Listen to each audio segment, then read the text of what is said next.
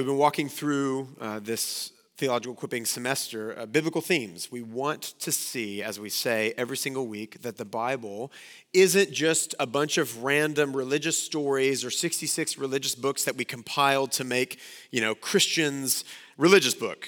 Islam has the Quran, Christians have the Bible. That's not what's happening. Rather, the Bible is one story that is ultimately about God's glorious Son. And when we see that reality, that everything is about Him, that He is why we have breath, that we could worship His glorious name, we have a beating heart so that we could look to Him and find our life completely in Him, and that one day every knee will bow to Him. Once we see that wonderful reality, everything about our lives will perfectly fall into place. We will stop foolishly living as if we are the point. We'll stop being so obsessed with ourselves because we'll see we're not the point. We exist for Him, not the other way around. And so we want to see that. We want to see the scriptures, what they're truly about. We want to see the macro story of the scripture so that when you're reading the micro stories of the scriptures, you can see how they fit in. And then ultimately, the reason you exist to enjoy Jesus Christ, we might see as we see the story is about Him. So that's what this semester is meant to do. That's the goal of over and over and over again, almost in a glorious, redundant way. We start in Genesis and we end in Revelation and we say, here's how the Bible's about Jesus, no matter the theme that we're looking at. That's the goal of this semester. And today, as we've looked at the kingdom and covenant and beauty and the serpent crusher and all these different themes, we're going to look at another two themes that are forever locked together, the theme of justice and mercy, something that is absolutely everywhere in the scriptures. But a theme, I'll admit, as we've looked at these different themes, it's a bit of a unique theme because we're not just following a storyline when we look at the themes of justice and mercy. Rather, we're looking at something that is very near to God's heart. We're looking at something that actually reveals God's character. You could say that the story of justice and mercy in the scriptures is really the story of how God interacts with sinful man. The story of justice and mercy is really the story of how God interacts with sinful man. You have a God who is infinitely holy and wonderful and glorious and perfect, and you have man that were scooped from the dirt and sculpted to praise His wonderful, holy glory. That picture in Isaiah 6 where you see the angels, the seraphim, surrounding God, crying out all day long, holy, holy, holy is the Lord God Almighty. The earth is filled with His glory. That's why God scooped dirt and made Adam, that we might join in that praise. And instead of joining in that praise, you and I say, holy, holy, holy am I. I am glorious, I am wonderful, I am God. I'll determine what is right and wrong. Thank you very much. And there's the problem of the universe. A truly holy God who is wonderful and glorious, an unbelievably wicked man who has rebelled against this wonderful God. And so now God has a choice. He can justly and righteously pour out His punishment on man, and He would be completely right for doing so. He would be just. He would display His justice in punishing wicked rebellion, or He can be merciful, and He can pardon wicked man. That is the story that we will follow in the scriptures. What is God going to do? Is He going to perfectly, justly, righteously punish man for his unbelievable, high-handed, wicked sin? Or will He be merciful and pardon the sinner? That is what we will look at today. And again, I want to just sit here before we jump into Genesis 1 because we're not just looking at a story when we trace these themes. We're getting a glimpse of God's character, God's heart. When we see God being either just or merciful, we're getting a glimpse into His heart. We'll see, as you see in your notes there, God is perfectly just. One of the things that makes God unique in the ancient world compared to all the other so-called gods is that He is just. All the other gods of the ancient world, the false gods, the so-called gods, Baal, Asherah, can all be bought off. You want them to do something for you, you just sacrifice your kids or something. They can be bought off with a bribe, right? They're corrupt. They're powerful, but they're corrupt. Not so with Yahweh. With Yahweh, with God, we see things like this. Deuteronomy 10. For the Lord your God is God of gods and Lord of lords, the great, the mighty, the awesome God, who is not partial and takes no bribe. He executes justice for the fatherless and the widow. And he loves the sojourner and gives him food and clothing. Deuteronomy 32, for I will proclaim the name of the Lord, ascribe greatness to our God, the rock. His work is perfect, for all his ways are justice.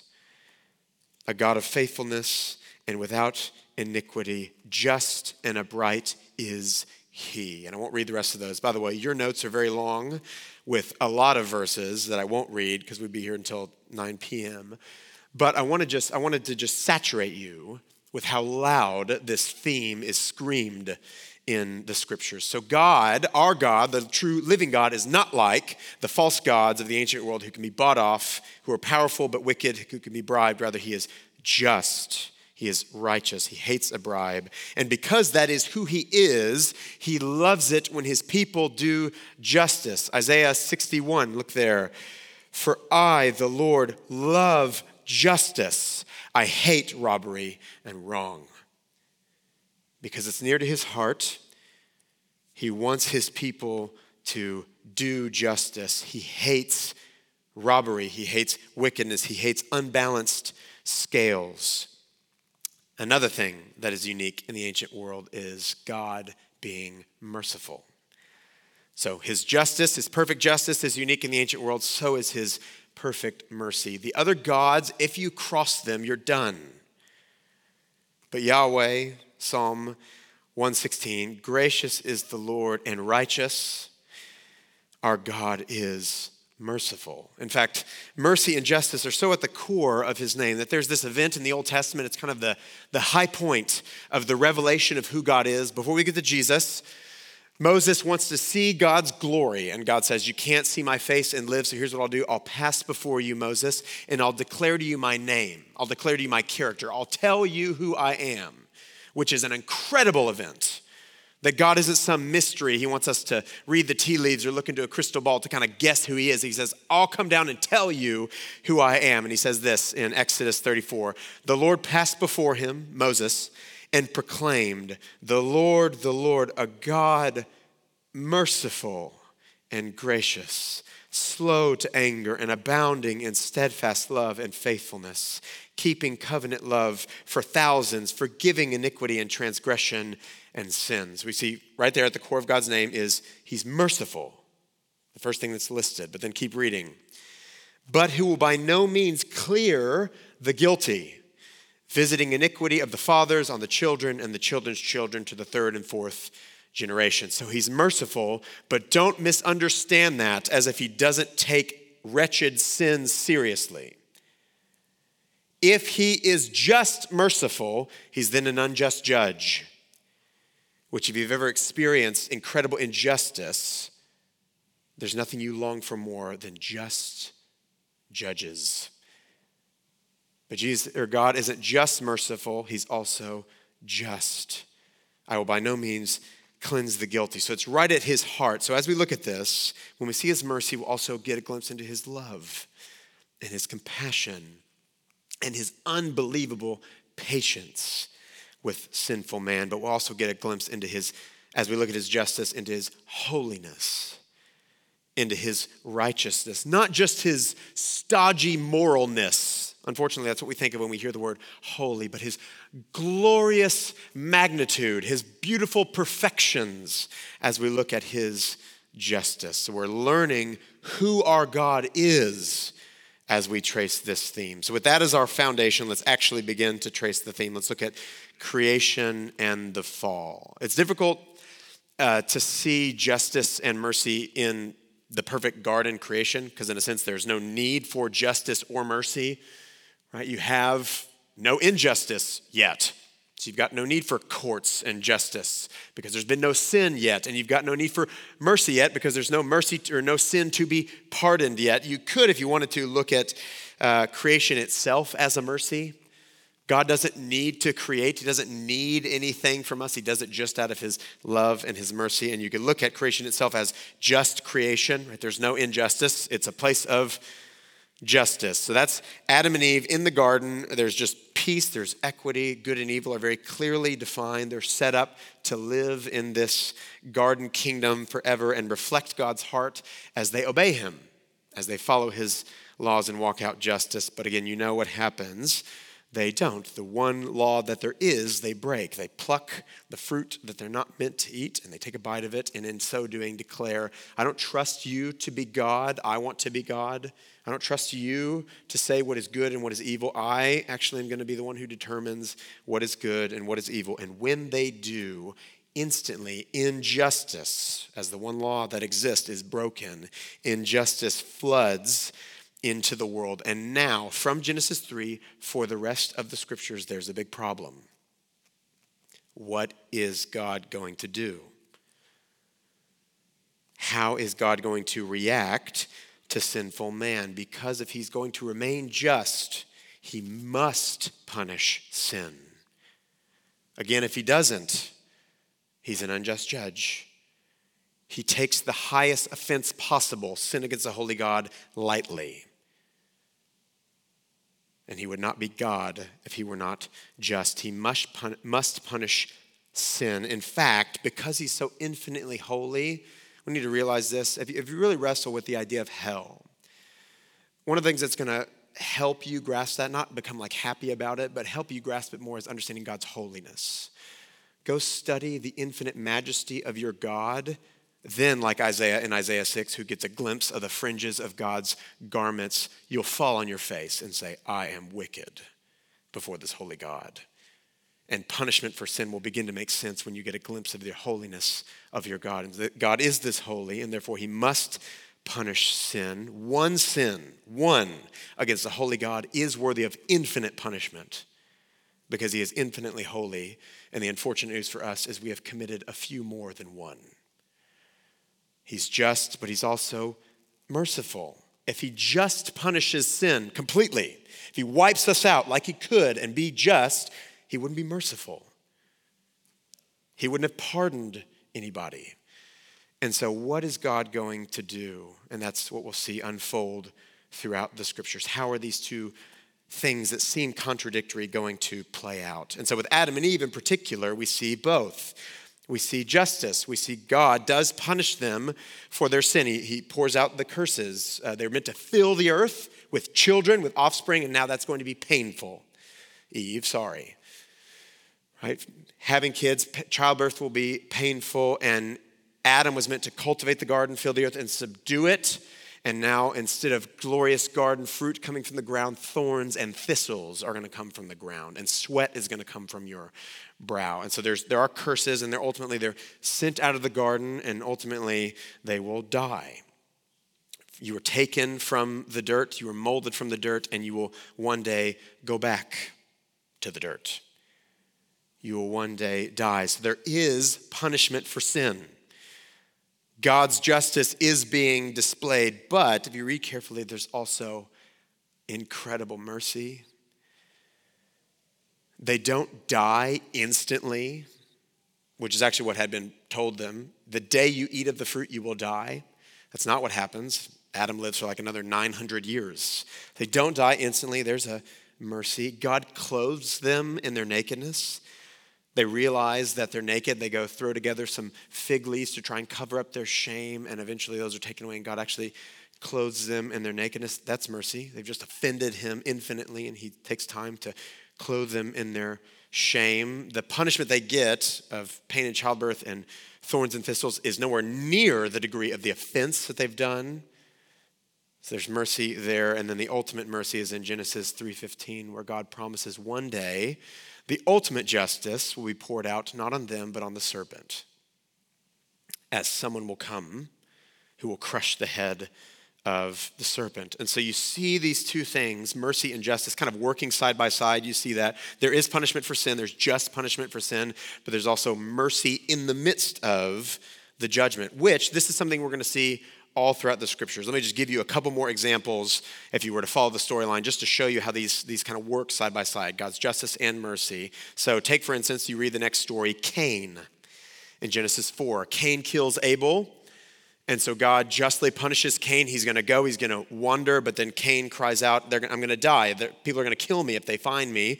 And God says, no, they won't. I'll put a mark on you and you'll live. So you see both of those things. You see just punishment. God isn't just saying, you killed Abel, his blood is crying out to me from the ground, but it's okay.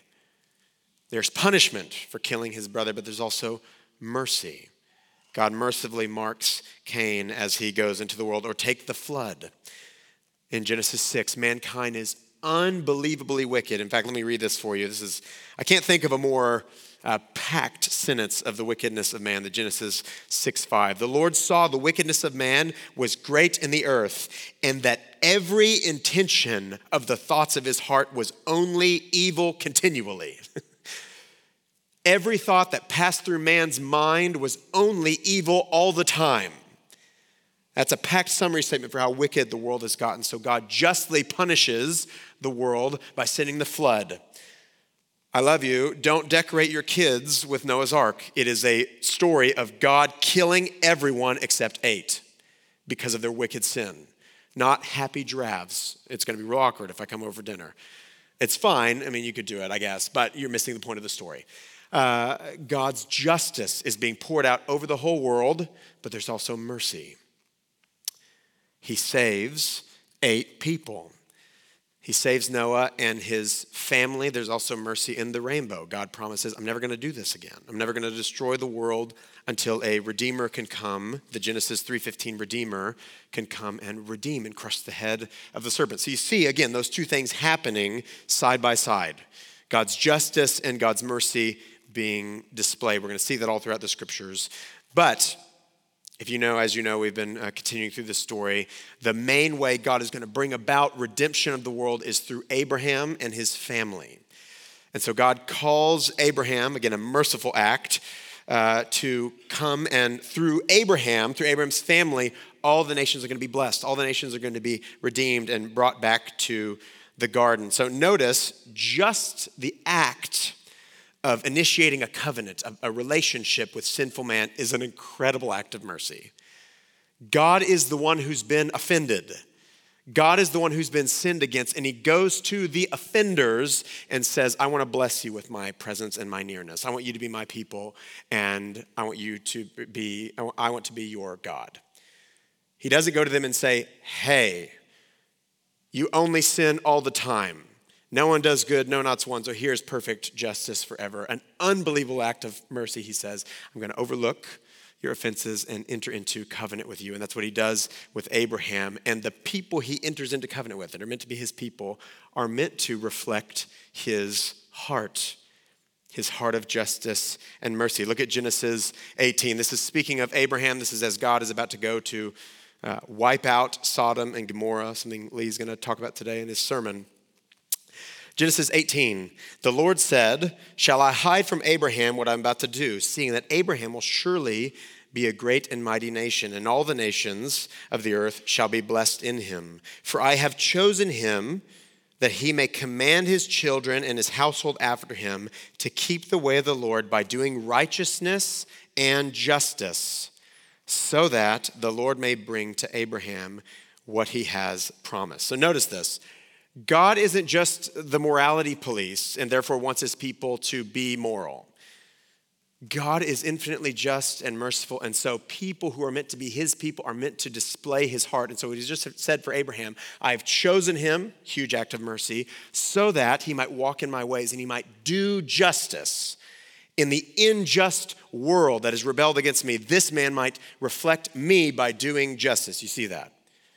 So God's people are meant to reflect his heart. So Abraham and also Israel, Abraham's family, one of the things that the kings of Israel are commanded to do is do justice. Issue justice throughout the kingdom of Israel and show mercy to the sojourner, show mercy to the less fortunate, as the same way God is the father to the fatherless and the protector of widows, so the kings of Israel are meant to take those who are on the margins, the forgotten, the rejected, and bring them in and show mercy to them. And so God enters into covenant with Abraham. He eventually enters into covenant with Abraham's family, the nation of Israel, in the book of Exodus, Leviticus, Numbers, Deuteronomy. And we see this covenant of mercy with his people. We see in the Mosaic covenant, there's just laws.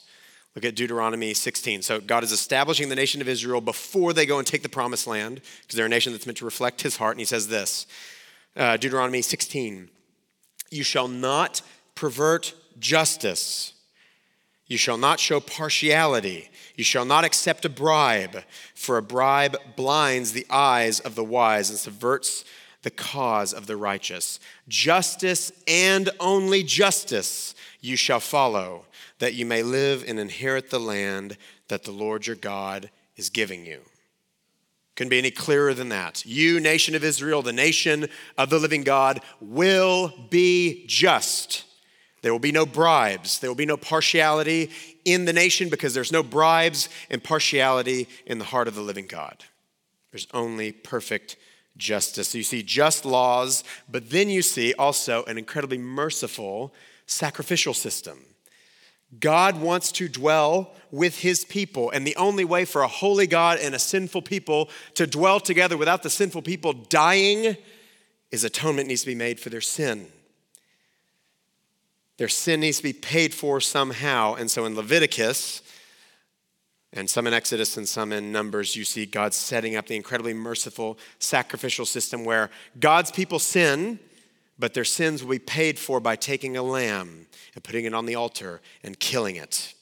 And the sins of the nation on the Day of Atonement, the high priest will take a lamb, go into the Holy of Holies, and kill it for the sake of the nation. And they'll take a scapegoat and he'll proclaim the sins of the nations on the scapegoat and send it out into the wilderness to symbolize their sins being paid for by being poured out on animals. Also that God might dwell in their midst, a holy God without them dying. Now, let me just jump ahead and give you a little preview. This is always meant to be a temporary pushing back. Romans 3 talks about God overlooking former sins. Hebrew makes very clear the blood of bulls and goats is not actually paying for their sin. It's pushing back the punishment. It's not changing their heart. It's temporarily pushing back God's justice. But you see the mercy in it. God dwelling with his people. In fact, the seat where on the Day of Atonement the animal would be slain was called the mercy seat. So you see again, justice and mercy in the very DNA and the covenant of Israel is woven in there. Just laws, follow justice because your God is just, and God's going to dwell with you incredibly mercifully. So you see those playing side by side. So why is that so important for Israel? Why are these two things so important for Israel? Again, not to sound redundant, they're so important. This is at the very heart of the covenant, justice and mercy, because mercy and justice are so near to the heart of God. I imagine many of you are somewhere progressing in your Bible reading plans, and if you've hit the Psalms or the Proverbs or the prophets, maybe the thing that is yelled the loudest is God's justice for the poor and his care for the sojourner. Let me just read you a couple. Again, I've saturated you with this. We see God's care for the forgotten and the outcast. Psalm 10, O Lord, you hear the desire of the afflicted. You will strengthen their heart. You will incline your ear to do justice to the fatherless and the oppressed, so that man who is of the earth may strike terror no more. Psalm 68, Father of the fatherless and protector of widows is God in his holy habitation. God settles the solidarity in a home. He leads out the prisoner to prosperity, but the rebellious dwell in a parched land. Proverbs 14, notice this. Whoever oppresses the poor man insults his maker, but he who is generous to the needy honors him.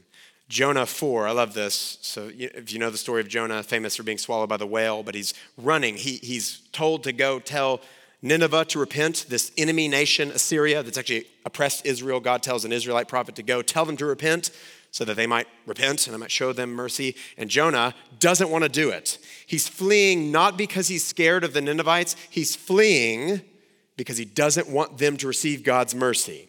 And he runs and he boards a ship and there's a storm, gets swallowed by the whale. He gets spit out and he finally obeys God. He says a few words and all of Nineveh repents and God shows them mercy for their repentance. And Jonah says this. Look at how well Jonah knows the character of his God. Jonah 4, and he prayed to the Lord and said, "O Lord, is not this what I said when I was yet in my country? That is why I made a haste to flee to Tarshish, for I knew that you are a gracious God and merciful, slow to anger and abounding in steadfast love, relenting from disaster. Therefore now, O Lord, please take my life from me, for it is better for me to die than to live." And the Lord said, "Do you do well to be angry?" So Jonah, so upset at God's mercy, he says, "Go ahead and kill me," throwing a fit. But he knows the heart of God. "I ran away because I didn't want my enemies to receive your mercy, and I know who you are, and I knew if they repented, you would show them mercy." Nineveh, which if you read the history books, is probably the most wicked city imaginable. I mean, the horrible wickedness they would have. Well, it's too graphic. Anyway, God shows mercy to the most wicked because it's so near to his heart. In fact, God's people, one of the primary reasons for our praising God is his mercy and his justice. Psalm 146, praise the Lord, O my soul. Blessed is he whose help is the God of Jacob, whose hope is in the Lord his God, who made the heavens and the earth, the sea, and all that is in them, who keeps faith forever, who executes justice for the oppressed, who gives food to the hungry and sets the prisoners free. The Lord opens the eyes of the blind. So in the same way that Israel praises him for being the creator of the universe, they praise him for his justice, that he gives justice to the oppressed. So back to Israel's story. Again, that's the heart of God that's meant to be the heart of Israel as he's establishing this covenant with them. God, yes, cares about sin, and we have the sin problem of justice and mercy. How is he going to deal with sin? But he also cares about the justice and mercy in the streets, the fatherless, the orphan, the one who has no one to take care of them. God is their father. The widow, the one who's lost, the one that primarily takes care of them. God is her protector. You see that. And therefore, Israel must look the same. And there is a high point of Israel where they begin to take the land, and they have a kind of low point in Judges. But then David eventually becomes king. And when David becomes king, we see this beautiful summary statement in 2 Samuel 8. So David reigned over all Israel, and David administered justice and equity to all people. So there it is, Israel being who they were meant to be, with the man after God's own heart on the throne. And what's he doing? What's the way that the Bible describes Israel's faithfulness? David administers justice. There's no imbalanced scales, but unfortunately, as is common with the scriptures, it doesn't last long at all. In fact, it doesn't even make it to the end of David's life before there's rampant injustice in his family that he does not handle well. David ends his life by trusting in his own strength and counting how many soldiers he has rather than trusting in the Lord. And then you could say, there's a bit of a generalization, but all of Israel's story post-David is a story that is primarily about injustice and lack of mercy. In fact, it's hard to find a thing other than idolatry. It's hard to find a thing that God is angrier about with Israel than their injustice.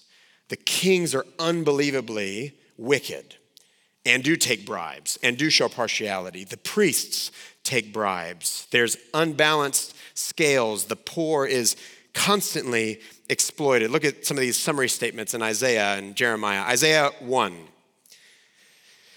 Your princes are rebels and companions of thieves. Everyone loves a bribe and run after gifts. They do not bring justice to the fatherless, and the widow's cause does not come to them. Notice how God keeps going back to the fatherless and the widow. He's going to the weakest. He's going to those that have no one to fight for them. The king is the one that's meant to fight for them, and instead he's exploiting them. Jeremiah 5, run to and fro the streets of Jerusalem. Look and take note. Search her squares and see if you can find a man, one who does justice and seek truth, that I may pardon her. And the whole idea there is you won't find one. It's meant to parallel Sodom and Gomorrah. What if there's 10 righteous in the city? Will you still destroy? I won't destroy if there's 10. Okay, what if there's 5? What if there's 4? What if there's, right? You keep going down. There's none.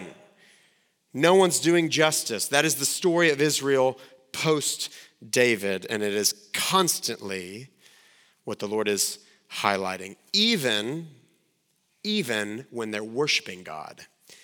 Even when they're doing all the sacrifices, they're following all the very detailed Levitical systems of take 2 turtle doves if you're too poor to buy a lamb and kill them this way. Even when they're sacrificing rightly, even when they're worshiping God rightly, but there is injustice. This is what God says, Amos 5.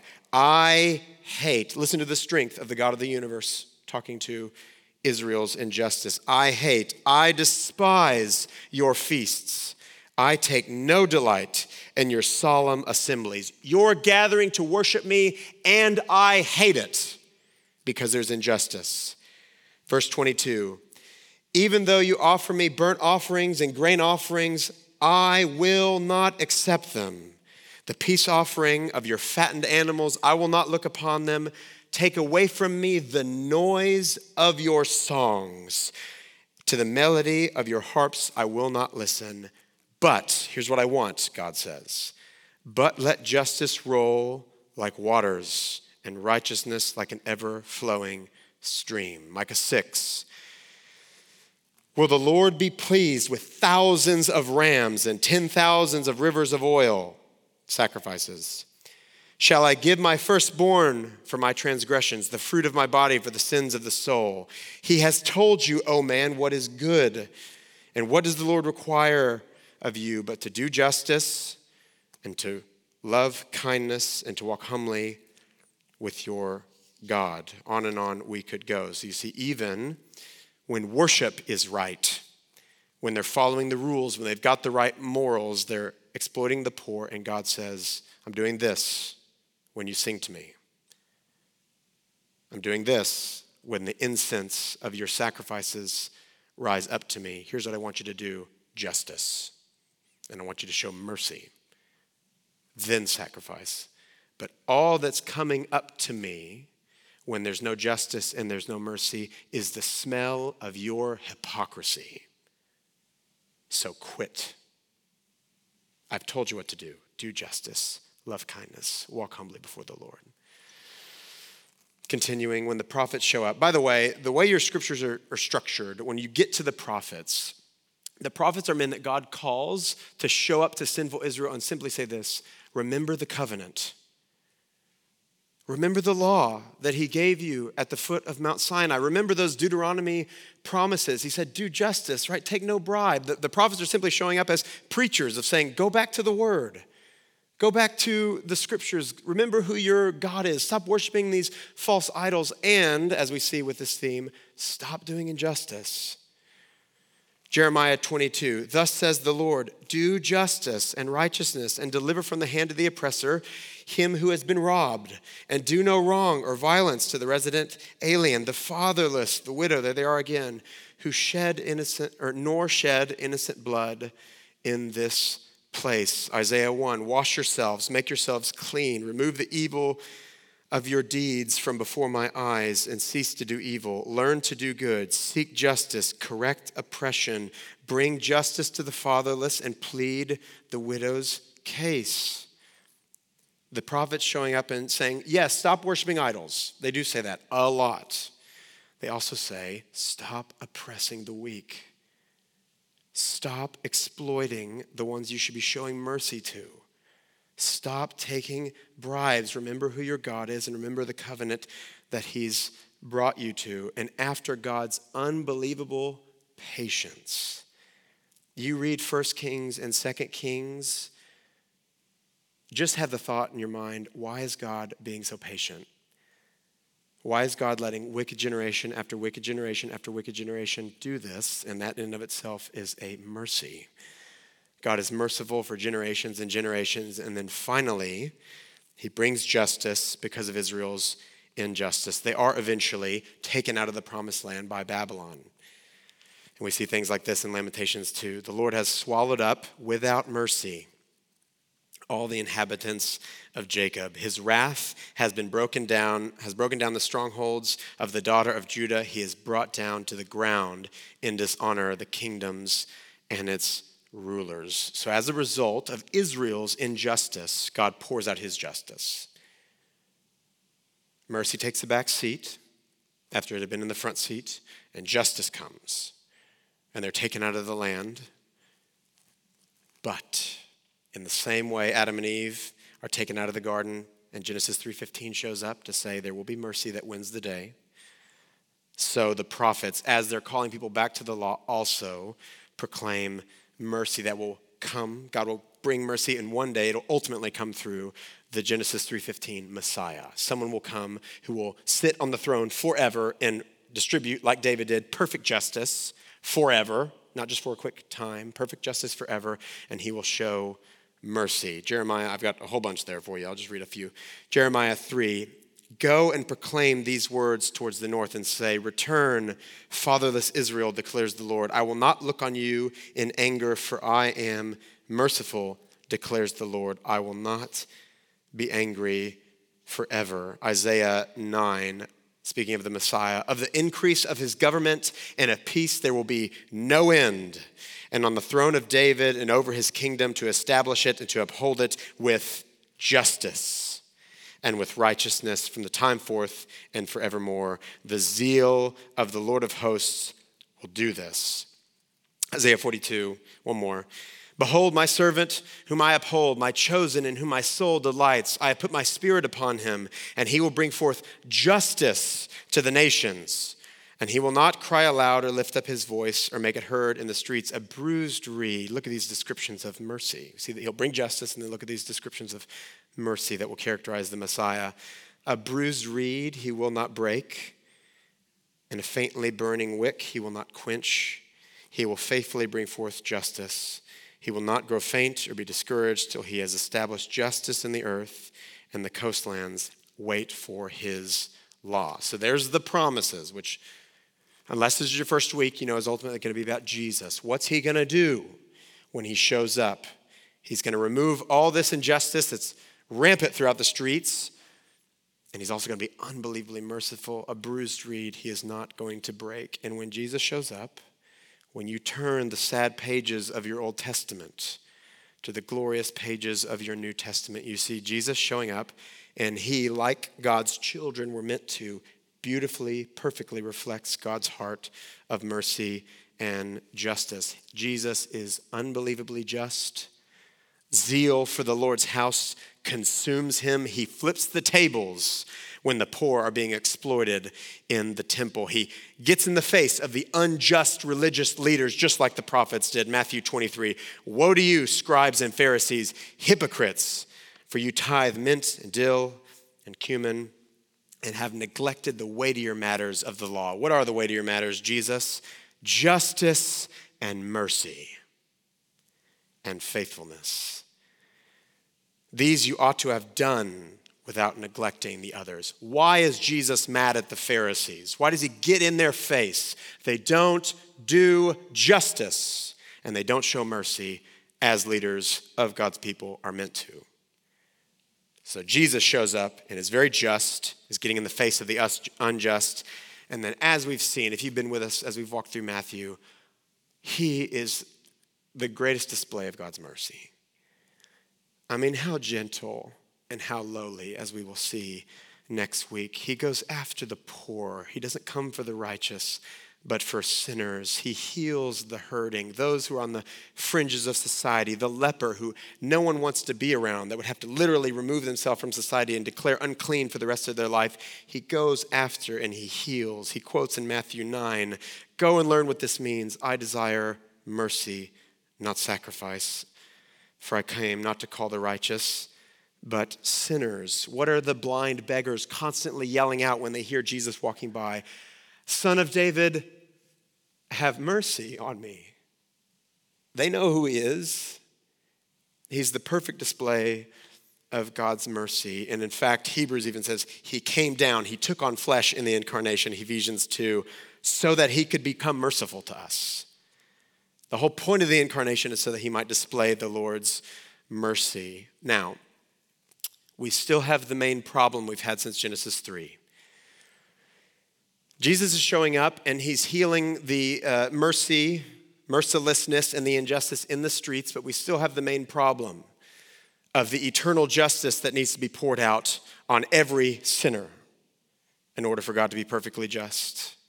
And we still have the problem of the mercy that needs to be poured out so that God and man might be reconciled. Neither of those things has been poured out perfectly in the scriptures yet. And in fact, when you think about it, how do those things even coexist? It almost looks like God has to make a choice. He either perfectly pours out his justice. Sin is punished completely. There's not one smidge of injustice left. There's not one sin left unpunished where I could be accused, God could be accused of not being perfectly just. But then how would he be merciful? And then the other way, he pours out his mercy and he forgives all of us. He reconciles, it says, come back to the garden and be with me. But then how would he be just? Sin would just be not that big of a deal, and he would be an unjust judge. How can those two things exist perfectly and totally together? There's only one way. It's the cross. When the perfect Son of the living God goes on the cross, and every drop of the cup of God's just wrath is poured out not on you and not on me, but on him, so that God can say, sin has been completely paid for. Sin will not go unpunished. God will not be accused of being unjust, and it's punished on the cross. Your sin and my sin are punished on the cross, where God is perfectly just and his justice is perfectly satisfied to where you could be justified. There's justice. What about mercy? Because God has poured out every drop of his perfect justice on his Son, he can now pour out every drop of his mercy on you. And say, I'm not just closing my eyes to sin. I had my eyes wide open as I poured out my eternal wrath on my Son. Sin has been paid for, and now you can see his eternal mercy poured out on you. You see that? The only way God can be truly, fully, and forever just and merciful is on the cross. His justice is wonderfully satisfied, and now his mercy, with nothing holding back, not one bit of his mercy being held back, is poured out on you because his justice was poured out on him. Do you see that? Do you see the glories of the gospel? Do you see how the gospel is the only answer to all of our problems and the only source of all of our joy? Please see that. Please see the wonders of the cross. Please see the glorious heart of your God that would do that for you.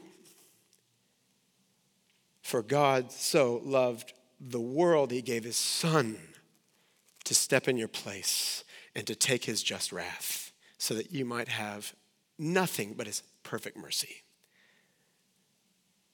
The glory of our justification by faith is that we are justified. God looks at us and sees no spot, no wrinkle, because we've been washed clean by the blood of Jesus, because he has taken all of our sin. Romans 3, I won't read that for the sake of time. Look at the Spurgeon quote. Wonder, ye heavens, be astonished, O earth, The very justice which stood in the sinner's way and prevented his being pardoned has been by the gospel of Christ appeased. By the rich atonement offered upon Calvary, justice is satisfied. It has sheathed its sword, and now not a word to say against the pardon of the penitent. God is perfectly just and perfectly merciful only in the cross. So you're justified, and then now 1 Peter 2, once you had not received mercy, now you have received mercy at the foot of the cross. We sing, I'm jumping ahead for the sake of time, we sing, one of the songs we sing is Rock of Ages. And there's a line in there, we just sang it as a staff. We sing and pray before staff meetings. We sang it this past week. And I was studying for this lesson. This line just obviously jumped off the page at me. Rock of Ages, it is done, you cried, the curtain torn, and I see justice satisfied. Now write your mercy on my heart and hands. Rock of Ages, in faith I stand. The ultimate display of God's justice and his mercy is on the cross. And our glory of the gospel is on the cross. And so he has redeemed us by the blood of the cross. We have nothing but God's mercy. And so now we as his people are those who have been saved by mercy. Ephesians 2, one of my favorite passages in the scriptures, lists all the wretchedness of our being by our very nature children of wrath. And then there are these two glorious words, but God, who is rich in mercy, because of the great love with which he loved us, even when we were dead in our sin, made us alive in Christ. Mercy is at the very core of our salvation, and as a result, we're meant to be a people who praise him for his mercy. Look at Romans 11, Paul talking about God's mercy, and then he just breaks out into praise, writing a doxology, a praise to God for his mercy. And then also, like Israel, except infinitely more so, we are meant to be a people who reflect God's heart of justice and mercy. We have received mercy, and therefore we give mercy. Luke 6, be merciful, even as your Father is merciful. Stories like the Good Samaritan, Beatitudes like Matthew 5, blessed are the merciful, for they will be shown mercy. The church is meant to be a place where mercy is very prevalent and justice is sure. One of the reasons why that we don't like the prosperity gospel isn't just because it's wrong and leads people away from Jesus. That is a big reason why we don't like it. It's a false gospel that leads people to hell. But it's also the very definition of exploiting the poor.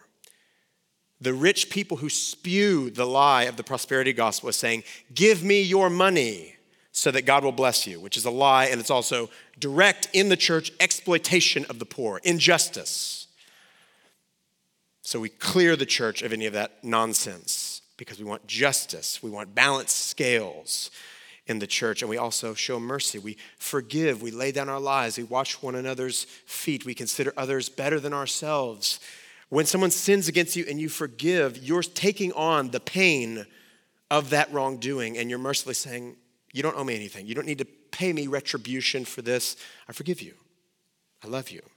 And you're absorbing that pain mercifully. That's the norm because we've been shown great mercy. And then in our relation to the world, we're meant to just be a people that exude mercy and justice. If you study the history of the church, you will see the church, particularly by pursuing justice and pursuing mercy, has shaped a lot of our modern world. In fact, there's two books in your recommended resources, The Air We Breathe by Glenn Scrivener and Dominion by Tom Holland, not Spider-Man, but the church historian.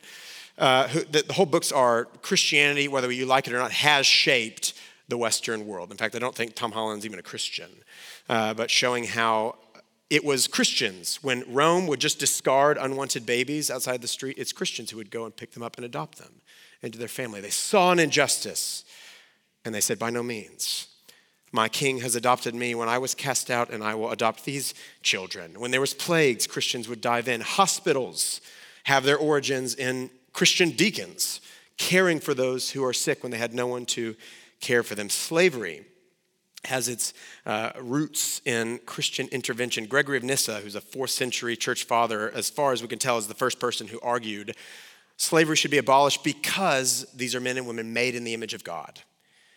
William Wilberforce, David Livingston, on and on I could go. Christians influencing, stopping the slave trade. Why? Because they know God's burning heart to eradicate injustice. So that's who we're meant to be, a people where in the church, mercy thrives, there's no room for injustice, and then we just have this kind of disposition towards the world that when you see injustice, it turns you a little bit, where you want to go meet it with the glories of the gospel because you know the heart of your Father who cares for the fatherless and protects the widow.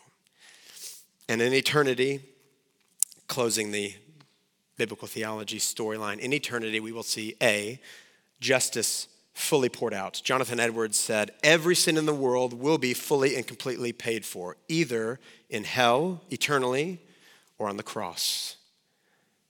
Justice will be done, either in hell or on the cross, and then as we have every tear wiped away and every pain taken away and stare eternally into the face of our merciful Savior, we walk into the doors of eternal mercy, where we know we're not here because of our merit, we're here because of His, and He showed us mercy. So a couple application points, and then maybe we'll have time for a few questions. Working in concentric circles, I would say devotional life first, meditate on this. I mean this. Wake up early, get coffee, get tea, whatever you drink, go into your room, get a journal and your Bible, and read Ephesians 2. Read passages. Read one of the billion I have in these notes and read them slowly. And respond to your God and saying, this is me and this is you. I gave you rebellion and you gave me mercy. You gave wrath to your Son justly so that you could be justified, or so that I could be justified. Meditate on this. Spend time with the Lord. Don't just let this be another random theme. Oh, good, I learned, theme 16 of theological equipping class. Let this change your soul because you go before your Lord. Second thing in the devotional life category, when you sin, run to your merciful Savior, knowing that sin has been paid for on the cross. Don't forget the gospel and run away from Him as if you need to earn your way back into His favor. He earned your favor eternally with Him. Sprint to Him. Like David in Psalm 51, be merciful to me, O God, knowing that He is. Go before Him with these themes in your devotional life. Number 2, in the church life, let this place be a place where mercy just grows like the glorious garden. When you are sinned against, when people offend you, respond in mercy. Like Paul, when reviled, we bless. Take the offense on yourself and show mercy. Also do acts of mercy. One of the main ways deacons have functioned historically is something that's often called mercy ministries. That is what's starting the hospitals, right, in the ancient world, things like that. Paul talks about in Romans 12, when you do acts of mercy, do it with cheerfulness, right? Be merciful with your hospitality. Be merciful with your finances. Be merciful in just how you treat one another. Let that be something that is a thriving piece of our church. Eradicate injustice. Again, if the prosperity gospel does creep in, we rail against it every week, so it'd be hard for it to do that. But when you see injustice, go stomp it out. It has no place in the church of God. And in the world, this is tricky in our day because there's things the church has historically done that now the government also does. This is obviously super hotly debated in our day because there's things that cries for justice that aren't actually injustice. And there's a lot of tribalism in our day, so it's very difficult. But let me just encourage you when it comes to doing justice in the public square, biblical justice, let me encourage you. Do not let abuse make you indifferent. And certainly don't let it make you cynical. Don't let someone's false idea of justice make you say, I just won't focus on this because I only see woke abuses or something like that. Have this disposition. When you see injustices, you want to go meet them and be merciful in them. Be wise. Read books like When Helping Hurts, right? Be wise in how you do it. But again, God's heart for justice and mercy has not changed. And so have that sort of disposition. And then last thing I would say, by the way, sorry, before I say the last thing, a lot of these resources I have for you, I have two categories. One is that how has the church marked the Western world through particularly pursuing justice and mercy in society. That's just more informational. The second thing is just ways to help you think about that. Books on how do I actually engage when there's all these landmines in our world, and everybody, it seems like if I take this step, this crew gets mad at me, and if I go over here, this crew gets mad at me, so I'm just going to stay right here and just pretend I'm not in this fight, right? This is to help you kind of engage. I think those are faithful directions. Don't necessarily agree with 100% of everything, but that is true of everything. There's no book besides the Bible that I agree 100% with, so read it discerningly. And then lastly, last practical thing, long for eternity where there will be this perfect justice and mercy. Something that should be the cry of your heart when you see a school shooting and when you see just horribleness of our world is, come, Lord, quickly. That should be your prayerful response when you see injustice in the world. Have this good longing. Love his appearing. Want him to come back and bring perfect justice in the world and show glorious mercy forever. Let me pray, and then we'll go a little bit over, but we'll answer some questions. Father, we love you. We pray that you would do this in our hearts. We pray that we would see who you are, we would see what you care about, and that we'd be wise.